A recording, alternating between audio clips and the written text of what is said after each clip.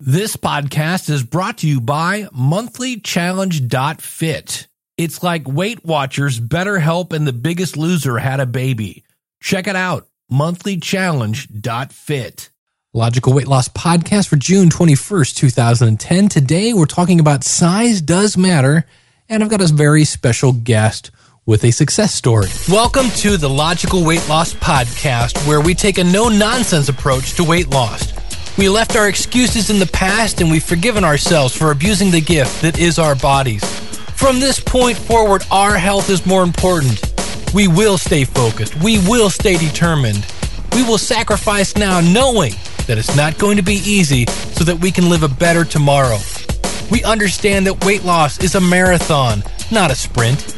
It's about making lifestyle changes, and that the only person who can stop you is you. You know where you are now, and you know where you want to be. The new you begins today. Let's go. I just want to be thin. I don't deny it, thin. I want to try it, thin. But I can't buy it. Guess I'll have to diet, thin. Won't kill your life, thin. I want smaller thighs, thin. But I realize I guess I'll have to exercise.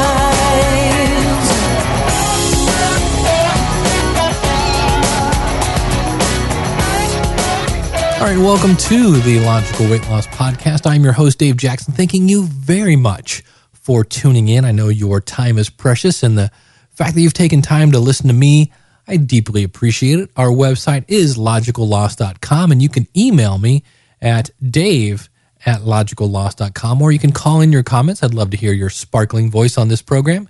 It's very simple. Just dial 888-563-3228. Or you can leave a comment out at our website, logicalloss.com, join the forums, join the email list, subscribe to the podcast, logicalloss.com/iTunes. Well, I've been talking about a book I've been reading called Mindless Eating, Why We Eat More Than We Think. And today we're talking about the fact that size does matter, especially when it comes to serving bowls, things like that.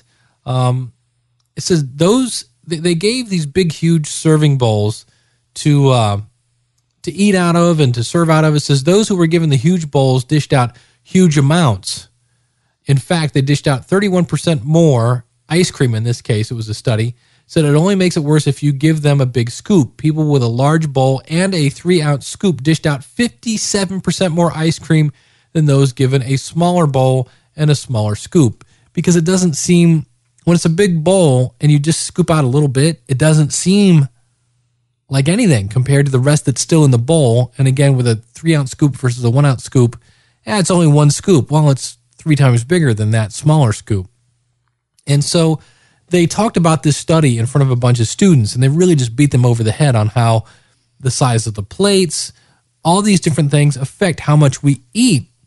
And they really just beat it over the head of these students. And then they used these same students who said, well, I wouldn't be tricked. They used them in a study, and here's that. It said in late January, we invited these students to a Super Bowl party at a sports bar, and 40 students accepted. When they arrived, they were led to one of 2 rooms to get their snacks for the game. Those who were led into the first room found a table with 2 huge gallon bowls of Chex Mix. They were given a plate and asked to take as much as they wanted. As they got to the end of the line, we asked them to fill out a brief survey about Super Bowl commercials. There was only one empty corner of the table where they could put their plate while filling out the survey. What they didn't know was there was a scale under the tablecloth, and that the amount they had served themselves was being weighed and recorded. In the second room, everything was the same except the Chex Mix had been put out in 4 half-gallon bowls. What did our oversized bias experts do? In other words, the students who served themselves from the gallon bowls took 53% more Chex Mix than those serving themselves from the half-gallon bowls. An hour later, we cleared away their plates, which had identification codes on the bottom. Not only did those who served themselves from the larger bowls take 53% more, they also ate more, 59% more. No one is immune to serving size norms, not even the intelligent or the informed people who have been lectured on the subject ad nauseum. in the end, setting the table with the wrong dinner plates or serving bowls, the big ones, sets the stage for overeating. And there are heavyweight consequences, especially when you're sitting in front of a wide variety of food. I just ate a salad at a place here in Rocky River, Ohio called Herb's. And I'm going to tell you that the plate that I ate out of was probably over I'm going to say 14 inches wide. It was huge. And it was a giant, giant salad. And I'm telling you, if they had busted that salad into two, I would have probably eaten half of it and been full. But we do that. We eat. They say that if you go to Europe, the kitchens are even smaller because Americans go to Costco's or Sam's Club or whatever, and they buy the giant, 400-ounce box of Frosted Flakes, right? We buy the pallet of diapers. We need these giant places, but the problem is if it's a giant box of spaghetti and you just pull a little bit out, it's still bigger than if you took a smaller amount of a small box. So size does matter because we look at, we're just pulling a little bit out. Well, it's a little bit of a,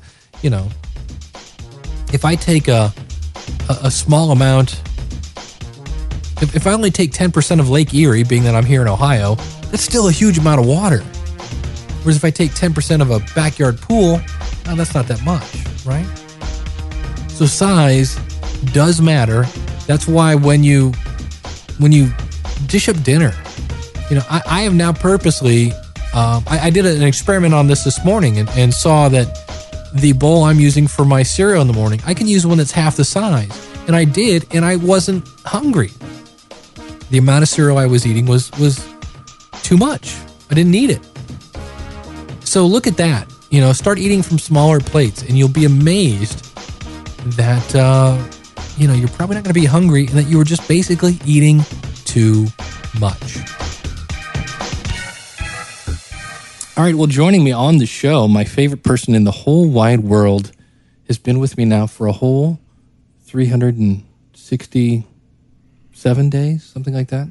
My wife, who's been a nurse for 20 years. And 24, sorry. And has lost now how many pounds? 30. 30, okay. And being that we like to spotlight people who are doing things the right way, I thought I would talk to you about how you're doing it, what you're doing, how you feel, stuff like that. Okay. All right. So, how are you? How are you losing weight? Because you are losing weight consistently. Like about every couple days, you come up and you're like, "Hey, I'm down another pound or so." So, what are you doing? I am trying to keep my calories around 1,200 a day, whether it be with food and exercise, or if I eat more than 1,200, I exercise to get it to a total of 1,200 a day. My basal metabolic rate is about 1,650 calories a day, so that keeps me consistently losing if I keep track. And then how are you keeping track? Well, I'm doing it mentally now. In the beginning, because I've been doing this since February, end of February. And in the beginning, I wrote down everything that I was eating, but now I do it mentally. So that's February, March, April, May, June. We're almost into July, so basically 4.5 months? About that, yeah. All right. And then what are you doing differently than you used to do, like in terms of exercise? Well, I got myself a new bike. I was going to the gym with you, of course, when the weather was lousy, and started doing the stationary bike and doing some weights, not too much. I didn't want that to throw off my weight loss by gaining muscle, so didn't want to screw myself up mentally. But so I was riding the exercise bike for 45 minutes to an hour, and trying to do that 3 to 4 times a week. Now I bought a new bike, and I'm getting outside and trying to do that at least 5 times a week, and I'm riding for about an hour and a half every time. All right. And how do you feel now compared to, say, 4 months ago? I feel like a different person. I have so much more energy. My attitude is better. I'm pulling clothes out that I haven't worn for years, which is exciting. So every week I go and pull out my old clothes and see how much looser they are on me. That's fun. Now, you've got, how much more weight do you want to lose? About 20 more. Okay, so you've already lost 30. You want to lose another 20 more. So you, at one point, wanted to lose 50 pounds. How did you not look at that and go, oh my gosh, I got to lose 50 pounds. That's so much weight. Because I didn't put it on overnight. It took me a while to, eat all the sweets that I was eating that packed the pounds on in the first place. And this has to be a lifestyle change. So I didn't want to set unrealistic expectations from the beginning because I've done that before and failed. So I'm taking it literally about 5 pounds at a time instead of looking at the whole mountain. Got it. Now, the other thing is, being that you're a nurse, you were telling me about a patient the other day, and you deal with, when you're dealing with people, they're really sick people in your case, and you were talking with somebody, and I guess did they just start to cry or something, or? Well, this was a patient who had a stroke. I work for a neurosurgeon, and so she had come in for a follow-up. She was on a stretcher and probably in her early 60s, I think. But she had been in good condition previously, so she thought. And at the end of her appointment, she was waiting out in the waiting room for the ambulance to take her back to the nursing home she is now in. And she just looked at me, and tears were running down her face, and she said, I just didn't take care of myself. I didn't take care of myself, and I didn't think this would happen to me, and it did. And now look at me. And she just cried. And that was really profound because she was overweight, didn't take care of herself, didn't exercise, didn't watch her weight, and didn't watch her blood pressure, and consequently now she has no use of the left side of her body and is probably going to live in a nursing home for the rest of her life. So that's the other thing I always talk about. People have to know the why, because otherwise exercise is just torture. So what's motivating you to lose the weight? Well, at first I was doing it basically appearance. I had gotten to a point where I didn't want to look at myself in the mirror in the morning, and I knew I needed to do something. Plus, the pain in my knees and my hips was actually waking me up in the middle of the night. And so when it's affecting you on a daily basis like that, it's time to do something. And I have a terrible family medical history of heart disease, so I have the strikes against me to begin with. And for a while, I just took the attitude, well, I'm screwed. I'm going to eat my Reese's Cups anyway, since it doesn't matter what I do. But I'm not doing that anymore, and I'm going to keep doing it because that patient was quite an influence. Now, the other thing that you had, and I lost my train of thought, edit point 1. Oh, one of the things you're doing to maintain your calories is, I know you eat a lot of lean cuisine. Yes. When you get to your goal weight, how are you going to, are you just going to keep eating lean cuisines forever, or Probably. Okay. Probably, whatever works. If it keeps working, okay. I just wasn't sure what the plan was, or if you planned on going back to normal food and really just eat them for what, lunch? Well, yeah, and I am eating real food. That's the thing that's great about it, is I'm changing the portions that I eat. So I am eating, I eat spaghetti with the family. I'm eating the meals with the family, but I'm just watching the portions, and that's what I need to do so that I can live a quote-unquote normal life dietarily without feeling deprived. And then the other thing I think you wanted to point out was the fact that you're doing this with because I'm such the geek of the family, and you have no body bug, you have no heart rate monitor, You're just watching what you're eating less and exercising more, basically, right? Right. So you don't. Pretty simple. Pretty simple. All righty. Any other words of wisdom you'd like to leave? No, my recommendation is that people don't do it the way I'm doing it without writing things down, because that can really fail you. And I know, like yesterday, I just recounting what I ate during the day. It's not that I was eating unhealthy things. It's just the total calories adds up by the end of the day. And if you really don't watch, you're not going to lose weight. That's me. If you tally up your calories at the end of the day, it's too late to change. You go, oh, let's see, and I ate this and that, and I was at my calories already a little bit after lunch, and then I ate dinner, and you're just like, yeah, it's too late. You got to kind of keep track as you're going along. Right. Right. And exercise is really the key, because I've tried to do this before without the exercise, and it just didn't work. So exercise is the key, and once you start doing it, on an almost daily basis, it becomes a lifestyle. And I'm at a point now where if I don't go, I feel like something's missing in my day, and it really bugs me because it's 90 degrees today and 100% humidity, and I'm not going outside. So right. So you're doing the Wii Fit instead. Doing the Wii Fit now, yes. All right. Well, thanks for coming on the show, baby. My pleasure. All right.